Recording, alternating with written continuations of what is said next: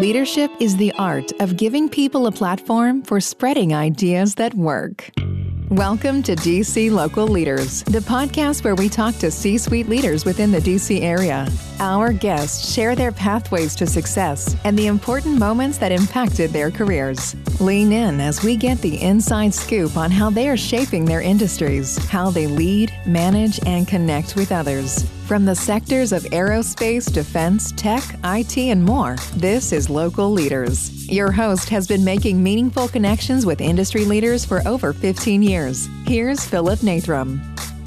Welcome back to the DC Local Leaders Podcast. I'm your host, Philip Nathram. If it's your first time checking us out, we really appreciate you being here. Remember to subscribe wherever you're listening and on Instagram at DC Local Leaders, and come find me on LinkedIn. I don't want you to miss out on any of our Monday Mindsets and new episodes with impactful examples of leadership and mindset. To make it easy, we're going to drop some links below. We want to continue to create value and share these messages of shifting our mindset, achieving our goals, and being a mentor for others to do the same. If you enjoyed this episode or any of our past episodes, please remember to share it with a friend. It'll really help us spread the word. We're also actively seeking partnerships and sponsorships to continue our mission, sharing examples that we can accomplish anything that we work towards with the right mindset and the right mentorship. If you or your company would like to partner with us, please use the links below to connect. Today's episode is with Sid Hassan, co-founder and CEO of MeSpoke. MeSpoke is a social engagement platform that recognizes and rewards individuals for brand loyalty. MeSpoke has been described as like Facebook ads on steroids from Forbes magazine and has won Washington Business Journal's Startup of the Week. Sid shares with us today that at their core, MeSpoke is an AI development firm, and they're hoping that that technology that they now have a patent for is going to help change the way that people shop and revolutionize the retail industry going forward. Sid shares with us how he actually considers himself to be an accidental entrepreneur. He wasn't actually looking to do this. He was satisfied in his work. He was doing something and doing well at it, raising a family. Things were going well, and he just so happened to live next door to an NFL player. And after learning how that NFL player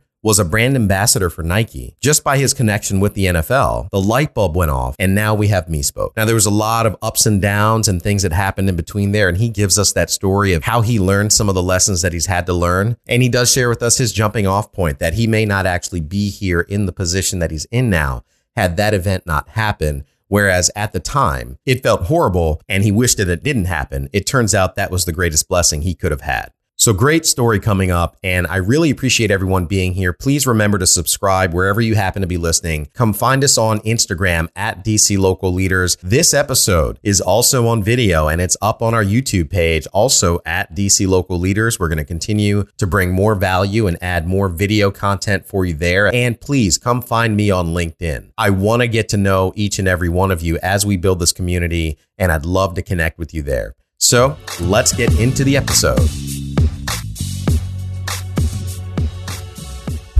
Yeah, well, Sid Hassan, thank you so much for joining us today at the DC Local Leaders Podcast. Happy to be here. Thank you, Philip. Yeah, I appreciate you making the trip. You were actually in town because you spoke at Accelerate 220.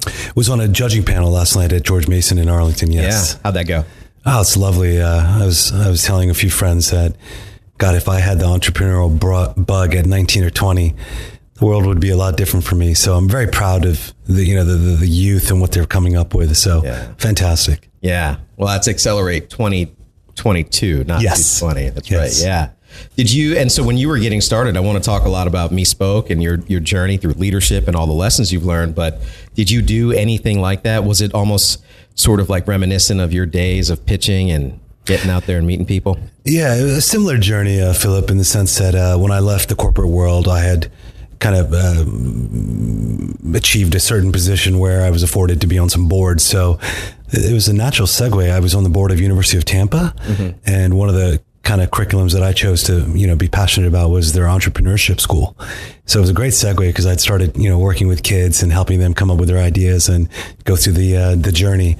So it was a great kind of stepping stone into MeSpoke. So absolutely. Yeah, well, let's talk about that. So sure. Were you from Tampa? Are you from this area? No, very kind of typical, atypical story.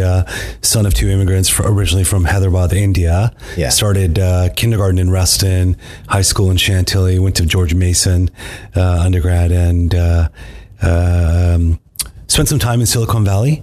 worked for a firm literally up the street, up Greensboro Drive from here. The very honorable Mahfouz Ahmed enabled me to go to Silicon Valley, and that was one of the greatest things that's ever happened in my life. Yeah. How old were you when you went? I went to Silicon Valley effectively almost 10 years ago, 12 years ago. So I was 34.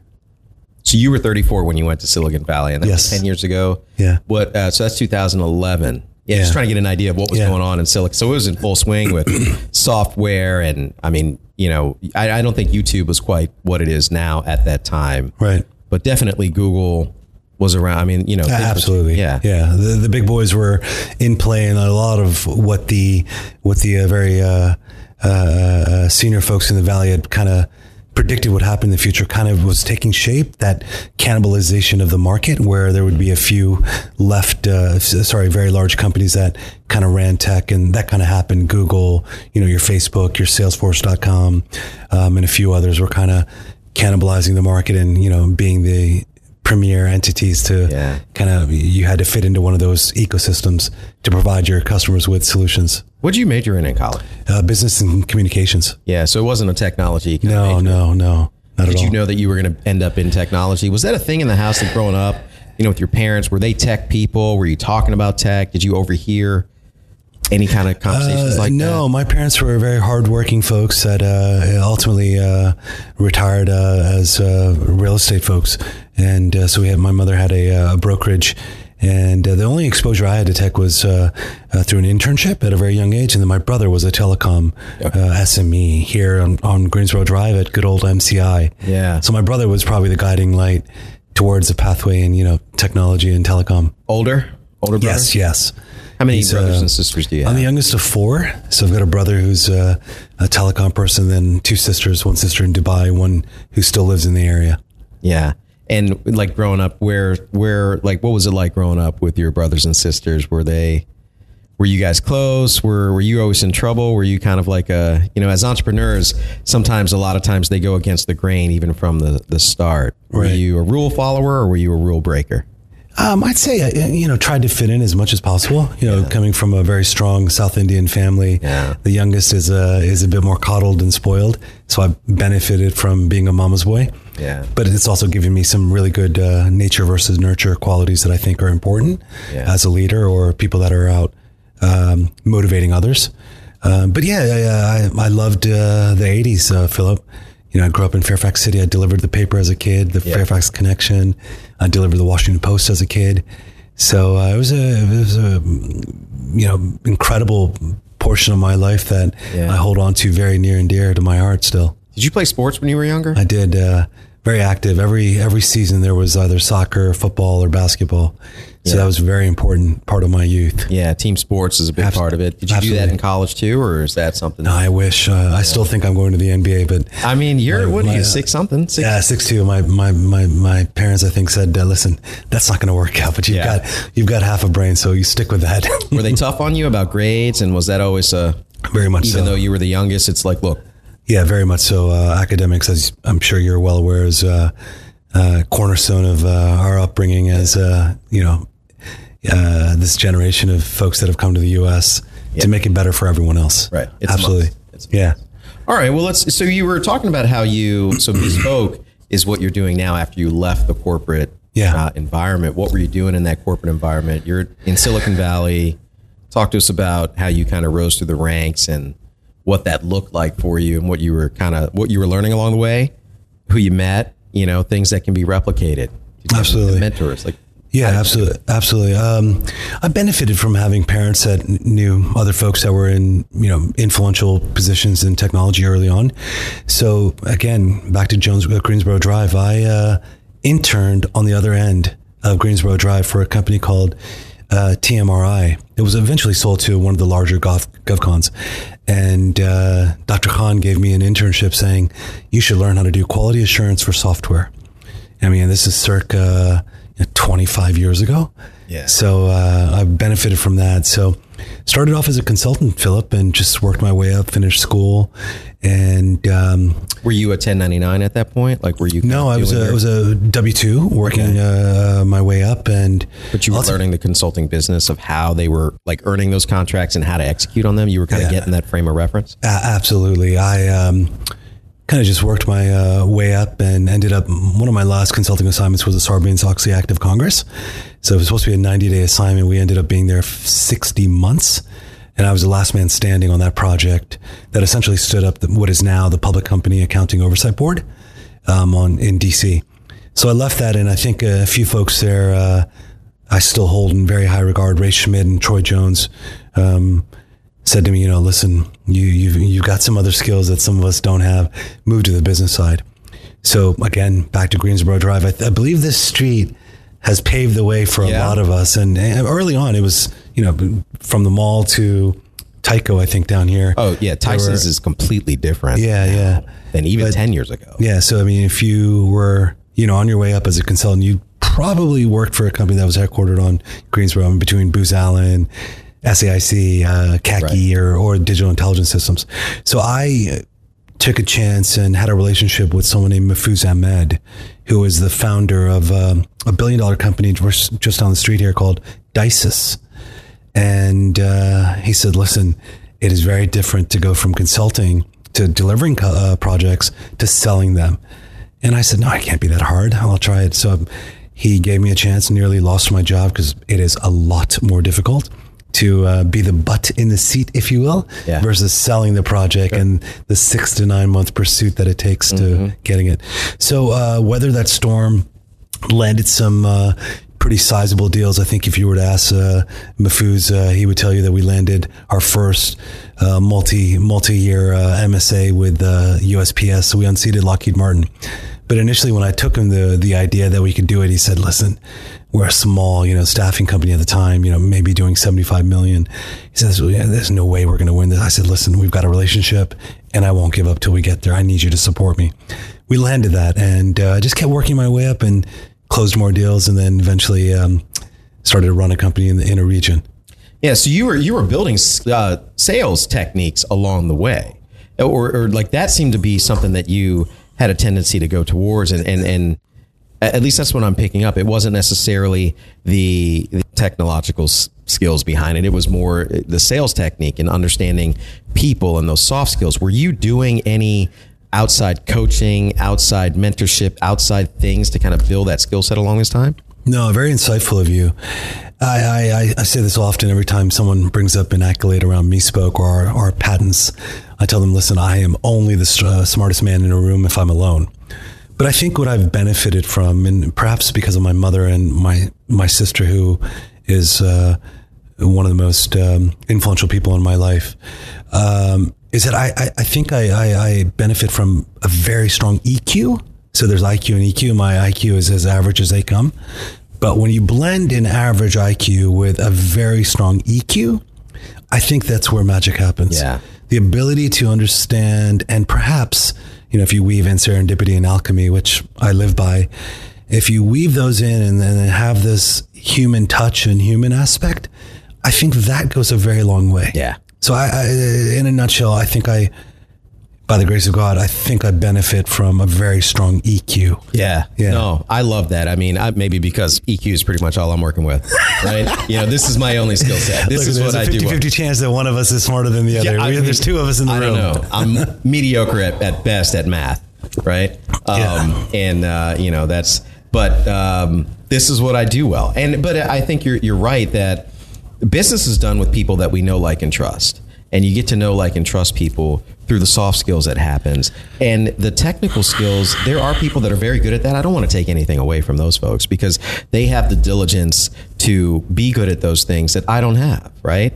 I'd rather be doing this than doing that, where they're the other way around and we need each other.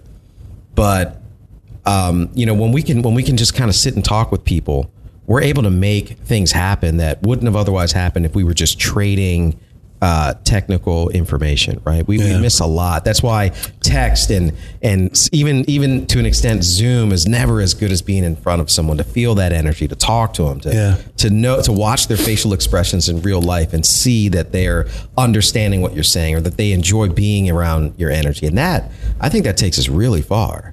Do you think that's a learnable skill if you don't have it? I don't want someone listening to say, well, I'm a great coder, but I really want to be where Sid is, and what do I do now? You know, it's not the easiest thing to answer, but you've brought up something that's very near and dear to my heart. I was always a functional person when I was a billable, consultant on behalf of. I've only had a few bosses in my life, so on the behalf of a few companies, I was always a functional person, and that skill perhaps is a segue from the EQ characteristic that I believe is very near and dear to me, is that the functional role on any billable or deliverable tech project, Philip, be it a business intelligence, be it software development, be it mobile dev or cybersecurity, the ability to be the liaison between business and tech is a invaluable asset, because business folks and tech folks often don't speak the same language. So what happens is when you have someone that has enough of the functional understanding of perhaps the database versus the stakeholder saying, I want a system that allows us to have single sign-on, just hypothetically. Well, that requirement that's on the back of a napkin, if you will, doesn't just become technology. I mean, there's a lot of things that have to be orchestrated in the middle. So that EQ and that functional aspect is something that I thoroughly enjoyed.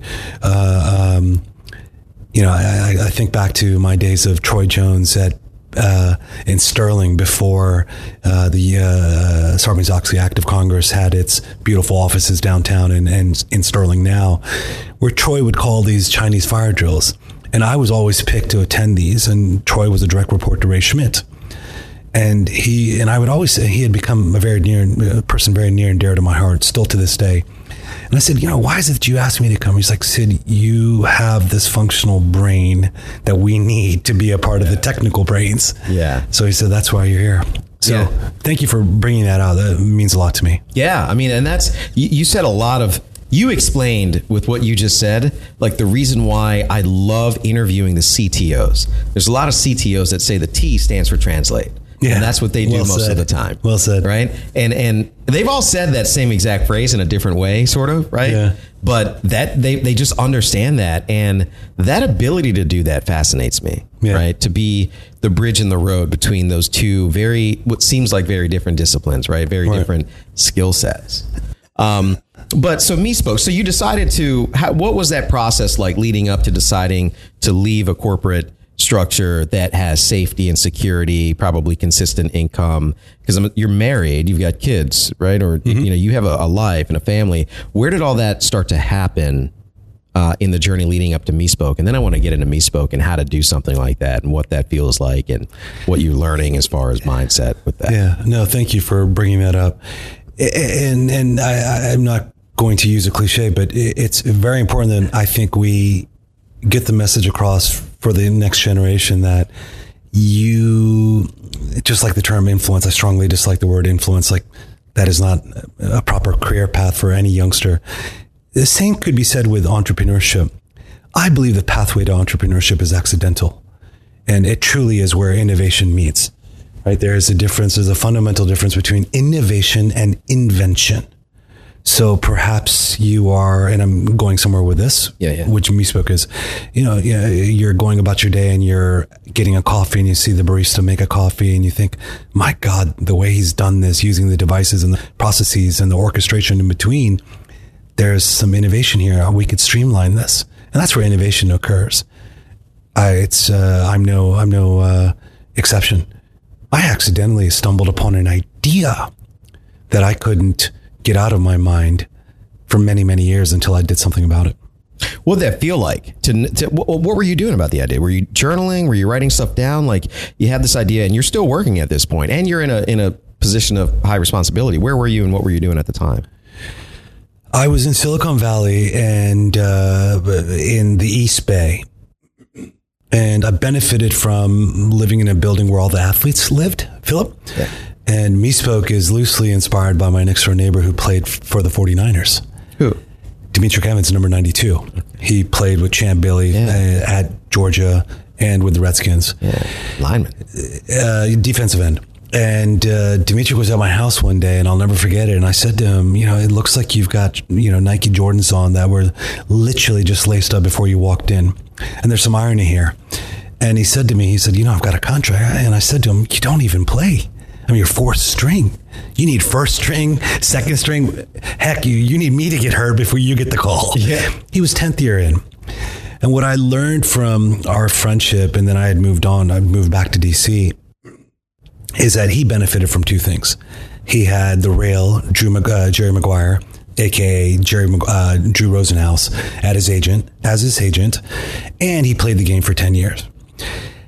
That if you have Drew or Jerry Maguire as your agent, you get these incredible contracts, and nearly every single one of the people on the 52-man roster, I think it's 52 or 53 right now, has a contract with Nike. That you have to wear Nike on the field, and they push you to wear it before and after, because you're a walking billboard. So fast forward from 2012 to 20. Go ahead. So the players have a choice as to what cleats they wear when they're on the. Do not have a choice in the NFL. In the NBA, they do. Nike owns the monopoly on what you wear during the games. Okay. So, but if I wanted to wear Reebok and I was in the NBA, in the NBA you can, because it's a one-off contract. But Nike has a contract for the National Football. So no matter what you like wearing, you're wearing Nikes no matter what. Yeah. And that is with the NFL, and the players also benefit from that? Yes. So you could epitomize this by saying, if you go back to the Dream Team winning the gold medal for basketball, Michael Jordan draped the flag over his shoulder to hide the insignia or the swoosh because of the stipulations. So there's a reason why that was done. He was the only person hiding that. I don't think So anyhow, to finish that kind of accidental kind of discovery, years later, it occurred to me that there was something there around this business model, that Demetric, despite the fact of being literally the last man on the roster, still had a $25,000 contract from Nike for merchandise. All he had to do in return was wear Nike before, during, and after the game. So there was that light bulb moment that happens, and this cannot be taught. The light bulb, there's no set pathway where this light bulb is due to go off. It's accidental. But do you think that being inquisitive or being open to looking for these ideas is muscle memory? Like if you try to just think up a business plan or an idea every day, are you more likely to start looking for those things in your daily life? Or do you think it's a natural innate ability that you kind of just have or don't have? So now you've brought up something that's very near and dear to my heart. I am forever what Carl Sagan said, a wonder junkie, and my son is as well. I thought two things would happen in my life as an adult. I would either be on Jeopardy or I would be in the NBA. Neither happened, but I believe my son has a shot at both of them. You brought up something that I think is fundamentally important to entrepreneurship. The ability to see things differently, question things, break things down, put them back together and say, this is just wrong. But curiosity, or the ability to be a wonder junkie, as Carl Sagan said, I believe is perhaps the top 2 or 3 skills for an entrepreneur. But do you think you can... Or as Simon Sinek says, the why. Right. What is your why? The purpose. It is so fundamentally important to entrepreneurship. But the why is like synonymous with passion too, right? But I guess... But do you think it can be learned? Is that something that you can build upon, right? Or do you just kind of, there's people that are that way? Not right, and there's no good or wrong answer. I just, we have an investor in New York, and this man has become very near and dear to my heart also. I say that term often because I'm a sentimental, emotional. It's just who I am. I'm a giver and a pleaser. This man invested in Mispoke without a contract after meeting me for 5 minutes. Without a contract, he wired us money and said, I'm in. So we went back to ask him. And I said, at the time I said, Mr. Laskow. Now he's become like an elder brother. I said, you've wired me money. We don't even have a contract. And he said, Sid, two things you will learn or I will show you along the way is that one, I have an antenna. Two, I don't think you're going anywhere with my money. And I think he also later on said, third, my wife would probably spend the money that I sent you, which was sizable, on our next vacation. So very, very successful man. Where I'm going with this is grit and perseverance. Those two things, I'm no scientist, but I believe that's something you're born with. Really? I don't know if every man is born equal. And I know this may offend some people, but I don't know if I believe in tabula rasa, a clean slate when everyone's born. Because I believe genetically and from a DNA standpoint, we all are offspring of our, the people that have come before us from a bloodline. And I think some of us are given some gifts that others do not have.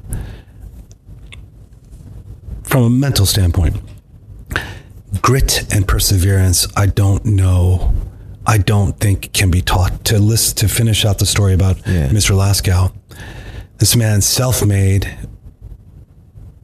car part salesman, now in a massive way up and down Connecticut to New York, tells me a story one day of his mother passing, which was a very sad moment in his life. He said he made all the arrangements, paid for everything, went to her funeral, was in the shop by like 6 a.m. Still at work on time. Those are qualities, Philip, that you cannot learn at George Mason or at Harvard or at MIT. It's just something it's a part of your DNA. I agree 100%. They don't teach that in school, right? But I think those things, at least from even in my own experience, right? I wake up at 4:30 every morning. I didn't start off wanting to do that. And I never want to do it, but I do it anyway. Right. To build grit, resiliency too. Just because I'm tired, there's no reason to not do it. And I do this thing that I borrow from Mel Robbins. I don't know if you know Mel Robbins, but she's got something called the 5-second rule. Not the thing about the food, but she counts down 5, 4, 3, 2, 1, and then she takes action to whatever she's doing. So I do that every morning. I take some deep breaths. Right. Like I wake up and 5, 4, 3, 2, 1, and I get up. There's no turning back at that point. Right. And I take a cold shower every day. Never want to do it. Like Anthony Robbins says. Yeah. Tony Robbins. That's Tony Robbins. That's my guy. Yeah. I mean, his name's Anthony, but that's Wim Hof. A lot of people talk about that.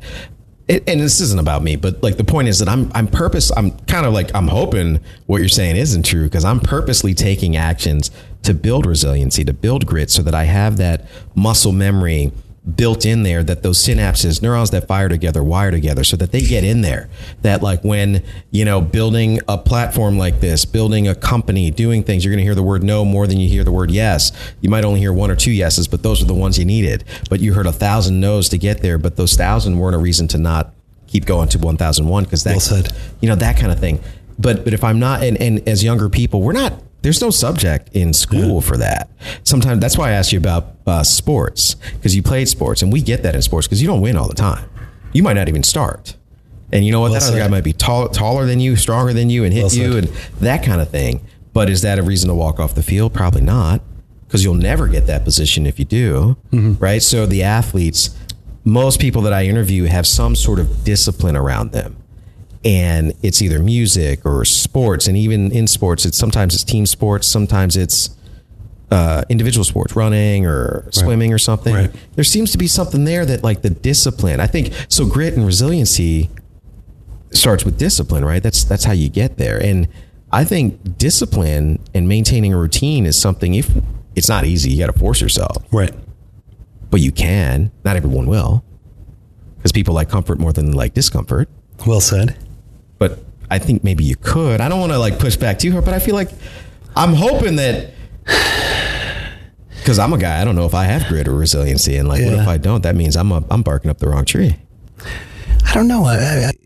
And I say this often to our attorney and our RCO, Karen Stoltz, and Babak Monogemi at Polsinelli. I tell them often that when I am asked, why didn't you do this earlier? Or why didn't you make that decision? Now I'm going to say something that may sound odd to you. I simply tell people, 1, I will never be the smartest man in a room unless I'm alone. 2, the brain I have today is not the brain I had yesterday. Mm-hmm. Goes back to being a wonder junkie. Mm-hmm. So when people say, why didn't you do this? Why didn't you do that? I simply tell them, look, I'm going to tell you something that you'll have to think about 6 times to understand what I'm telling you. And that is simply this. I didn't know it then. Mm-hmm. I know it now. We don't know what we don't know. So I can't make decisions that I don't have answers for because it's on the job learning. Well, you needed that experience with that neighbor who you couldn't have planned that you were going to live next to. I mean, you picked that building, but you didn't pick it because you knew he was in there. No. You couldn't have planned that experience, and you couldn't have planned the idea you would have had by learning the information he shared with you. Yeah. So I totally get what you're saying. Right. But all right, but but I want to dig back into that. Please. So you had this idea, right? The light bulb went off. You have this new investor now, but it was a few steps in between. Yeah. What's going on? And are you married at this point? Yes. You're married. You have kids. I have a youngster. And your love of my life is likely 3 years old. 3 years old. So you have so that's, pretty young. Getting ready to start like either school or preschool or something, right? Is your wife working too? No. So your wife's not working and you just moved back to the DC area. No, I was actually in Tampa on my last assignment for the digital intelligence systems. All right. And I was asked, when I kept telling people there's this idea that I have, I mean, keep in mind, the world was a lot different in 2013 than it is now. It's almost a decade ago, almost. Yeah. And I've benefited from getting an introduction to, now I chuckle when I say it, but a man that's known as the tattooed MIT lawyer. So Brent Britton is our outside counsel. So he's got a sleeve of tattoos, but he's also a mad scientist genius that lectures at MIT. So I said, Brent, can I come in and I want to show you this idea? He said, by all means, that's what I do. I work with entrepreneurs. So I went in and whiteboarded, and a week later, he said, Sid, come in. I want to chat with you. He said, what you're doing is interesting to me. I don't think it's being done, and I urge you to do something about it. So I said to him, well, what the hell do I do now? I mean, I'd never started a company from scratch. I'd never written a B plan. I didn't have a lemonade stand as a kid. He said, you need an executive summary, you need some co-founders, and you need a B plan. And he said, I'll put all of that in motion. And in fact, he said, I'd like to be along for this ride. So he came on as our outside counsel. So it was Brent Britton that validated, because it's wonderful if your family does, your son, like, oh, Dad, you're the greatest thing since sliced bread. Sure. But when a MIT trained IP attorney says, you're onto something, you do something about it. Then I said, look, I got some validation here.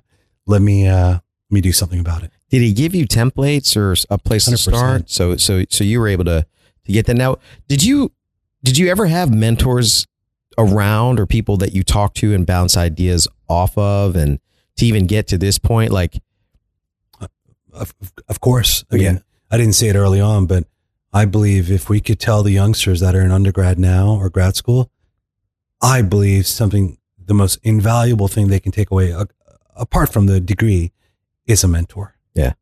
So in fact, I look after at any given time 2 to 4 kids.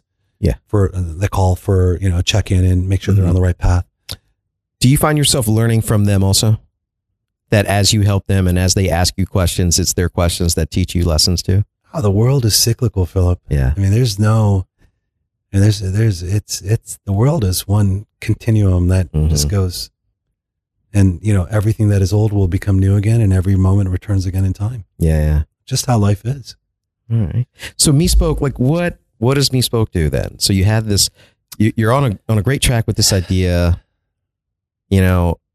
You've got a family to look after, but it sounds like things are happening at this point. What's going through your mind, and how do you make the decision to leave one and go to the other? What do you say to your wife? Like, hey, I'm not 100% sure this is going to work out, but I think it's going to be okay? Or like, what's that conversation like? I mean, I'm not sure who you're married to, but it's a different conversation in the real world.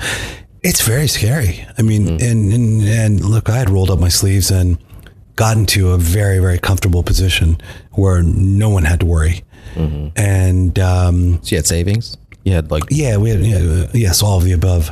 But when you tell someone you're going from X standard of living to no money coming in, but money only going out, that gap, in accounting, their incomes, therein lies a problem when you've got more debits than you do, credits than you have debits. Sorry, debits than credits. And I'm sure you did the division and you figured how many months you had until it's like, all right, I was fortunate to have some key family members around that said, look, we'll go in on this. Yeah. It may be scary, but we'll go in on this. So we had savings, and then some key family members that were along for the ride. Were you doing anything to place that fear or right size that fear? Any journaling, what did you do with those feelings? I'm assuming, so, the feeling of impending doom that will set in inevitably when you're doing anything new, right? Especially something entrepreneurial.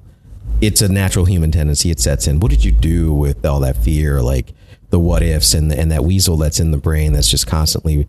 I like to live up catastrophes that have never happened yet and think up rebuttals for arguments that never occur. Well said. That's just something that happens. I don't know if you're like me, but it's a bit of a conundrum for me. While I'm sentimental and emotional, and I don't think I'm alpha, but I think when someone doesn't know me but meets me, may think I look and sound alpha. I am not. So I don't like struggle. I don't like conflict. And I don't like change. I know this sounds crazy to you, but I don't like my habits to change. I'm happy to think about the future being different than the present, because that's just how it's going to be.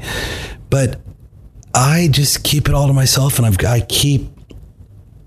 guess you could call it a journal on my phone, where I'm constantly either literally waking up in the middle of the night saying, holy moly, we need to think about this, or we need to do this. So I've got a running ledger, if you will, on my phone that I keep. You type it? Yeah. So I just take notes. I've got a notes folder.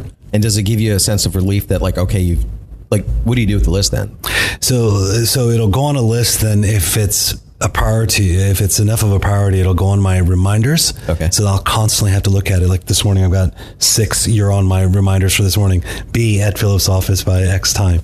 So it'll go from a fleeting idea to documented to a reminder to an action. Okay. That's just how that's how you do it. Crazy brain works. All right. You mentioned a keyword, habit, and we haven't really gotten to what Me Spoke is yet. So I definitely want to make sure we get there, but the habits are going to be fun because I love learning. What are your daily, do you have a morning routine, or do you have a daily routine, or what are your habits to maintain what you're doing now, who you are now, and how you show up now? But I'm assuming you had to be doing something back then too to not go crazy. Yeah.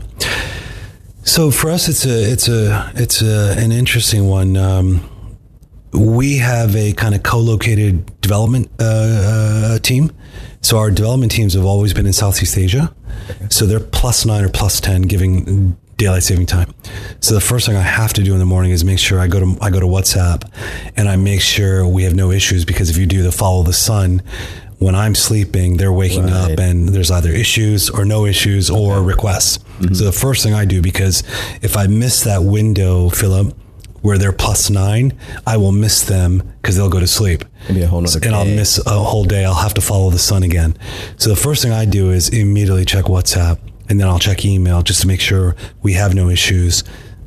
Our public cloud didn't go down, or we didn't have an API that failed, or a call to the database is okay. So that's the first thing I do. And I know it's probably not the best way to start the morning, but when you've got this kind of offshore development team, you've got to look into that. So my morning is a check down of digital stuff. And then I've got this human being in my life who's 8 years old, who is the best thing that's ever happened in my life. I literally feel like I have a debt to my son. And so then it's, breakfast, chit chat with him, and he's got his own shenanigans that we do. So my day is first thing in the morning in bed. Literally is these days 6:15 to 6:40 a.m. So then it's what, 3 p.m. there? Yeah. So +9, yeah, +9 or 10, depending on where they are that day. Oh, right. Yeah. So it's a digital check down, make sure there's no fires, answer questions, and then my little boy is up to his shenanigans, which I love. And then he's off to school. Right. Okay. Yeah. And then your day begins. Do you follow any sort of are you still working out? Are you still doing sports? Are you still doing yoga, meditation? Yeah. I just got back into working out. Yeah. So I'm very proud of my gym time. Yeah. So I take it around certain blocks where I know where I've got, 45 minutes to myself. Yeah. But so it's a moving target, or is it typically an AM, and depending on, if I need to be video, Zoom in the afternoon, I'll switch to look presentable by the afternoon. Otherwise I'm audio. So a lot of our calls are audio based, but there are some that are video based as well. Okay. And did you start that? I mean, your son was a lot younger then, but did you start kind of having that system in place early on, or is that like a new thing for you? Fairly new, a couple years now. What made that change? Is the company growing and now you felt like you needed to have this new routine, or what brought that about? Well, there are these kind of peaks and valleys that we go through where we're developing, and the team is much bigger than it is the core team. So at the core team, I've got a phenomenal COO, Karen Stoltz, who's local Reston based, and then we've got outside counsel, and then we've got IP counsel. So the core team, the nuclear team is very small, but when we're developing, which we just finished 6 months of developing now, it's a much larger team. Okay. So the schedule changes, the habits change when we're developing versus business as usual. Okay. Yeah. So it's cyclical based on the business. Right. So MeSpoke. What is MeSpoke? What do you guys do? Like you're that neighbor of yours set you on this path, and here you are. From an optics standpoint, people think we're a fashion company and a shopping company. Now, that is the fundamental thing that we do. We disintermediate and democratize influence. Anyone and everyone can upload a photo to our platform, use our AI, and we will allow them to create a shoppable link that's embedded in the content. Our patent essentially creates the pathway to kill the hashtag, because we and two other gentlemen that are farther ahead of us, Matt Zeller in New York, who's been funded by Google, are on a path to kill the hashtag. It served its purpose for nearly 3 decades. The internet came out 1989. So a lot of the compute power, the inputs to algorithms are just no longer needed, because AI, computer vision, machine learning can glean artifacts or metadata from content now. So let me say this in simple terms. Let's say hypothetically you uploaded a photo of your outfit, which is stunning, by the way, to MeSpoke. In a split second, we would read your whole photo, and we would tell you, we know you're wearing a watch, a blazer, a shirt, and trousers. And then if you had some historical data in our database, we would say, we know if you want to tag this, Philip, this blazer, that we know based on your patterns in the database for this category, because we know who you are, we know what category you're tagging, that you're likely wearing Brooks Brothers or Gianluca Isaia, just hypothetically. With confidence, we can tell you that this is the brand. And if you say, yes, we will publish this inside of our content, inside of our app, your photo with a shoppable link inside your photo back to brooksbrothers.com. So now if you think about what Forbes has said about MeSpoke is a company to watch in the world for creating Facebook ads on steroids. With one click, someone will go from your photo to brooksbrothers.com, while our algorithm is giving you loyalty points.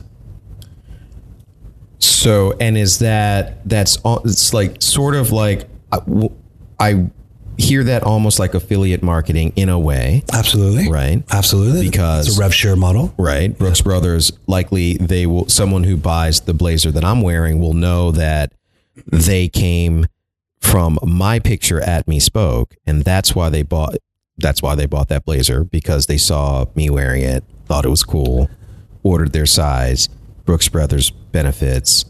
Right. So do I pay a service to you to be on your platform? No. This is where the democratization happens.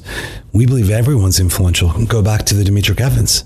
He might as well have been 16th string. Yeah. He was never going to get the call, but still had a sizable contract with Nike.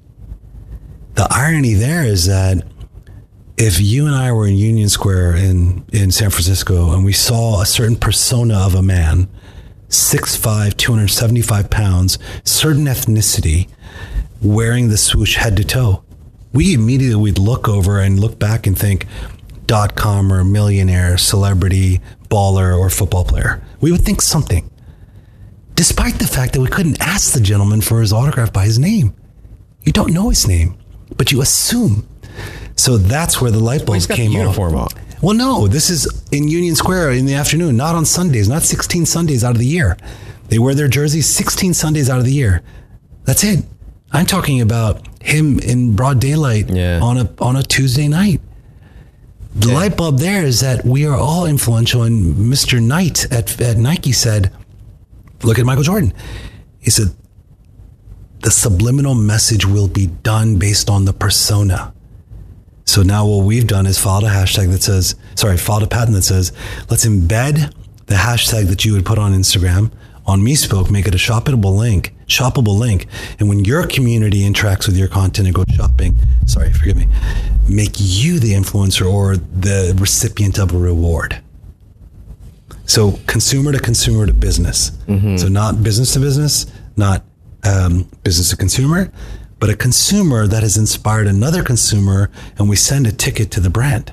They're just getting an order entry ticket, while you get some credit or what we call social capital. Right. And so how does MeSpoke benefit then? So we are very much an IP play. So we raise enough capital to get our patents done to grow the community to enough of a base that flushed out our methodology and our business plan. What we have decided to do is just focus on IP, and that's build algorithms, build artificial intelligence, and file patents. For the machine learning to look at the picture and extract what type of... How is it doing that? Is it looking at stitching patterns and referencing other things to know, like, these manufacturers generally do this? Like, what's happening? In the old days, we used to call it OCR, optical character recognition. Now that's been revamped as computer vision. So essentially, the algorithm uses data points that are at a Latin long or some resolution in the photo and says, here, I believe I see a structure that looks like a sport coat. Or here I see a structure that looks like a woman's handbag. And then it comes back with confidence. It says, I'm 74% sure that this is a woman's handbag. The second part of the machine learning that you alluded to is done on pattern matching of the database. Because this is something very important to me, Philip, is that unless you're God, there's only one way to predict the future, and that is to understand the past.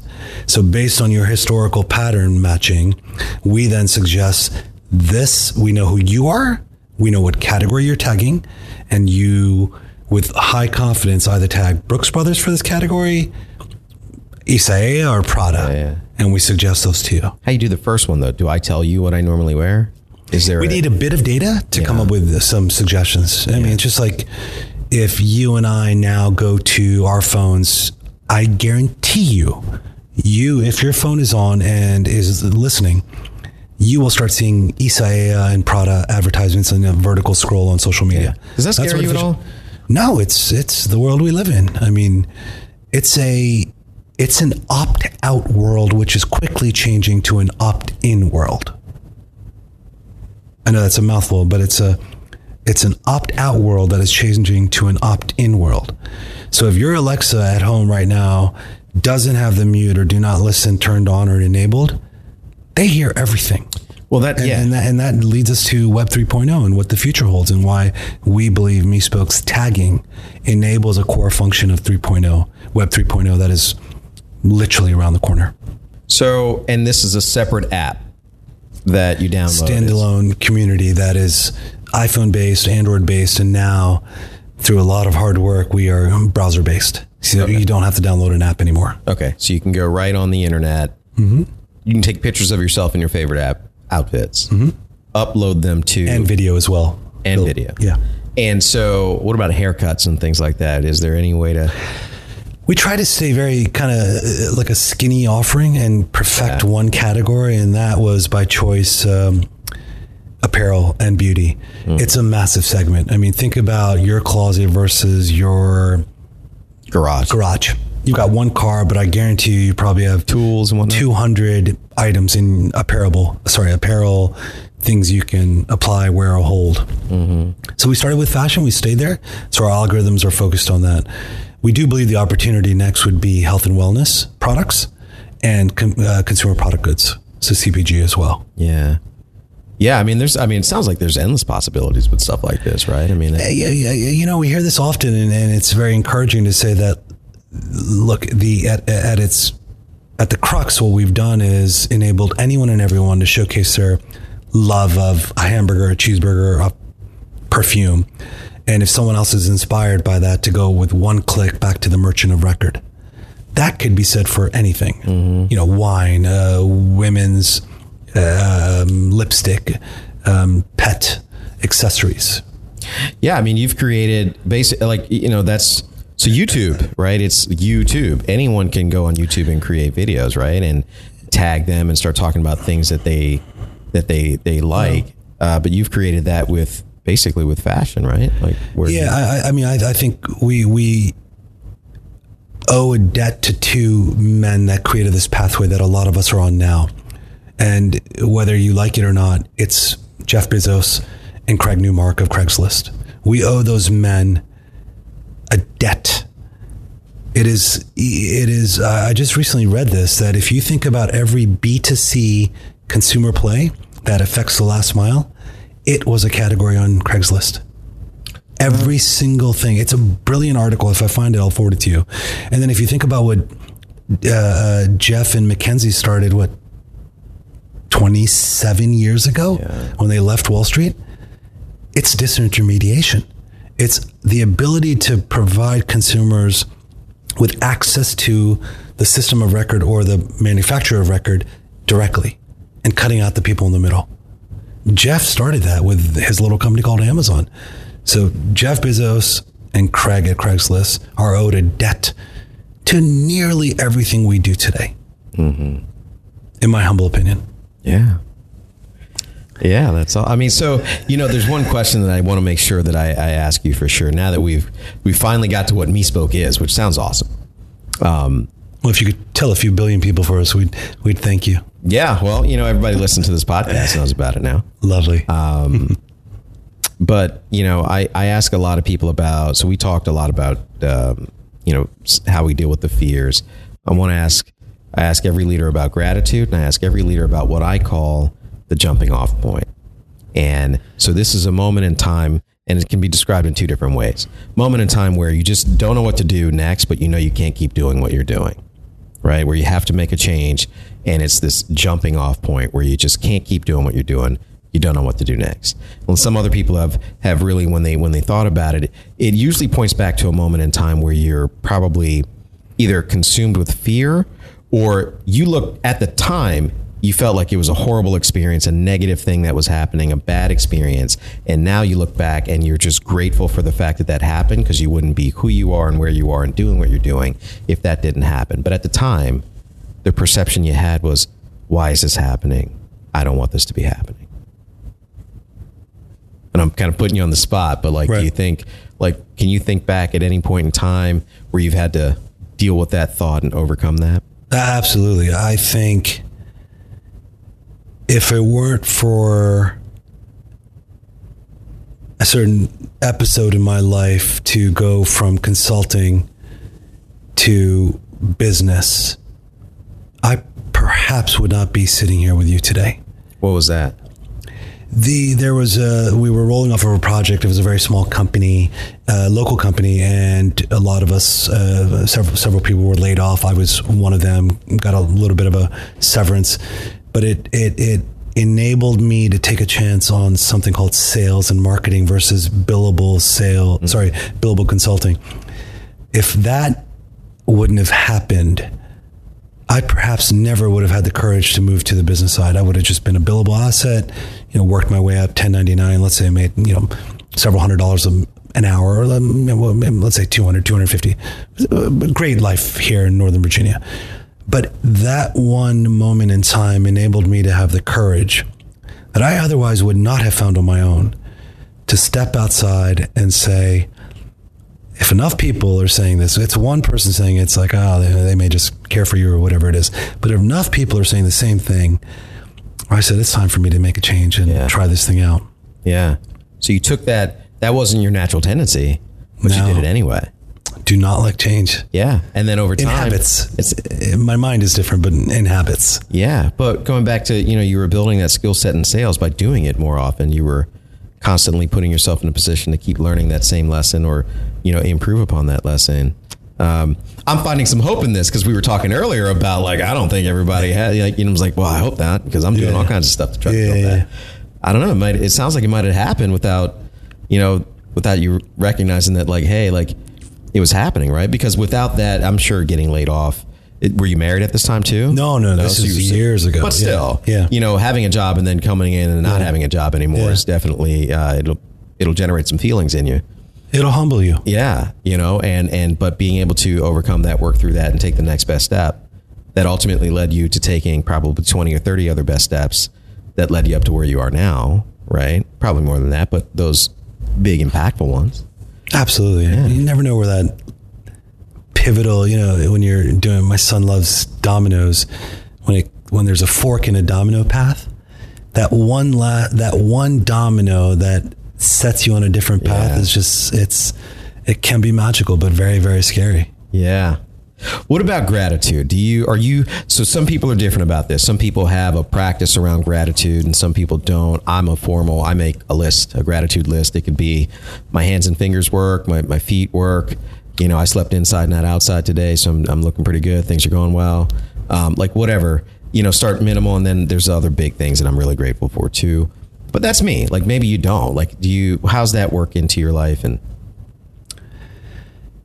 it is a critical part of my life. It's a critical part of my DNA. I am grateful. If you had my son on, he would tell you my father says, God have mercy. Yeah. Literally, my father said it. I say it every I heard 1 hour before we started. Yeah. So I say, God have mercy. In Hindi, it sounds a bit different, or Urdu, but I say it almost every half hour. My son will tell you, what's it mean for you when you're saying it? What'd you learn? So I just am grateful. I used to be very active on social for obvious reasons with Me Spoke, but now I've got a weekly post where I say, dear God, I'm grateful. Nearly every Friday I'll put up a post and say I'm grateful. Gratitude, paying it forward. As you get to know me, perhaps you will realize I try to pay it forward. Are you ready? Yeah. Every single day of my life. Yeah. So you're a big action towards your gratitude kind of person. 100%. Yeah. A few of my close friends would tell you, if someone does one thing for me, I will likely do 10 things for them in return. Yeah. Gratitude is very important. Gratitude and empathy. Very, very important. Yeah. Well, that's cool. Well, thank you so much for spending some time with us today, man. I really appreciate it. Happy to be here, Philip. Yeah. Thanks a lot. Thank you. Thanks for listening to DC Local Leaders. We'd love to connect with you.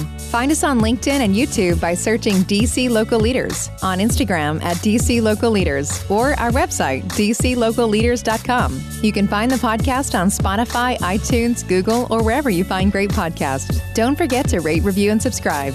Until next time.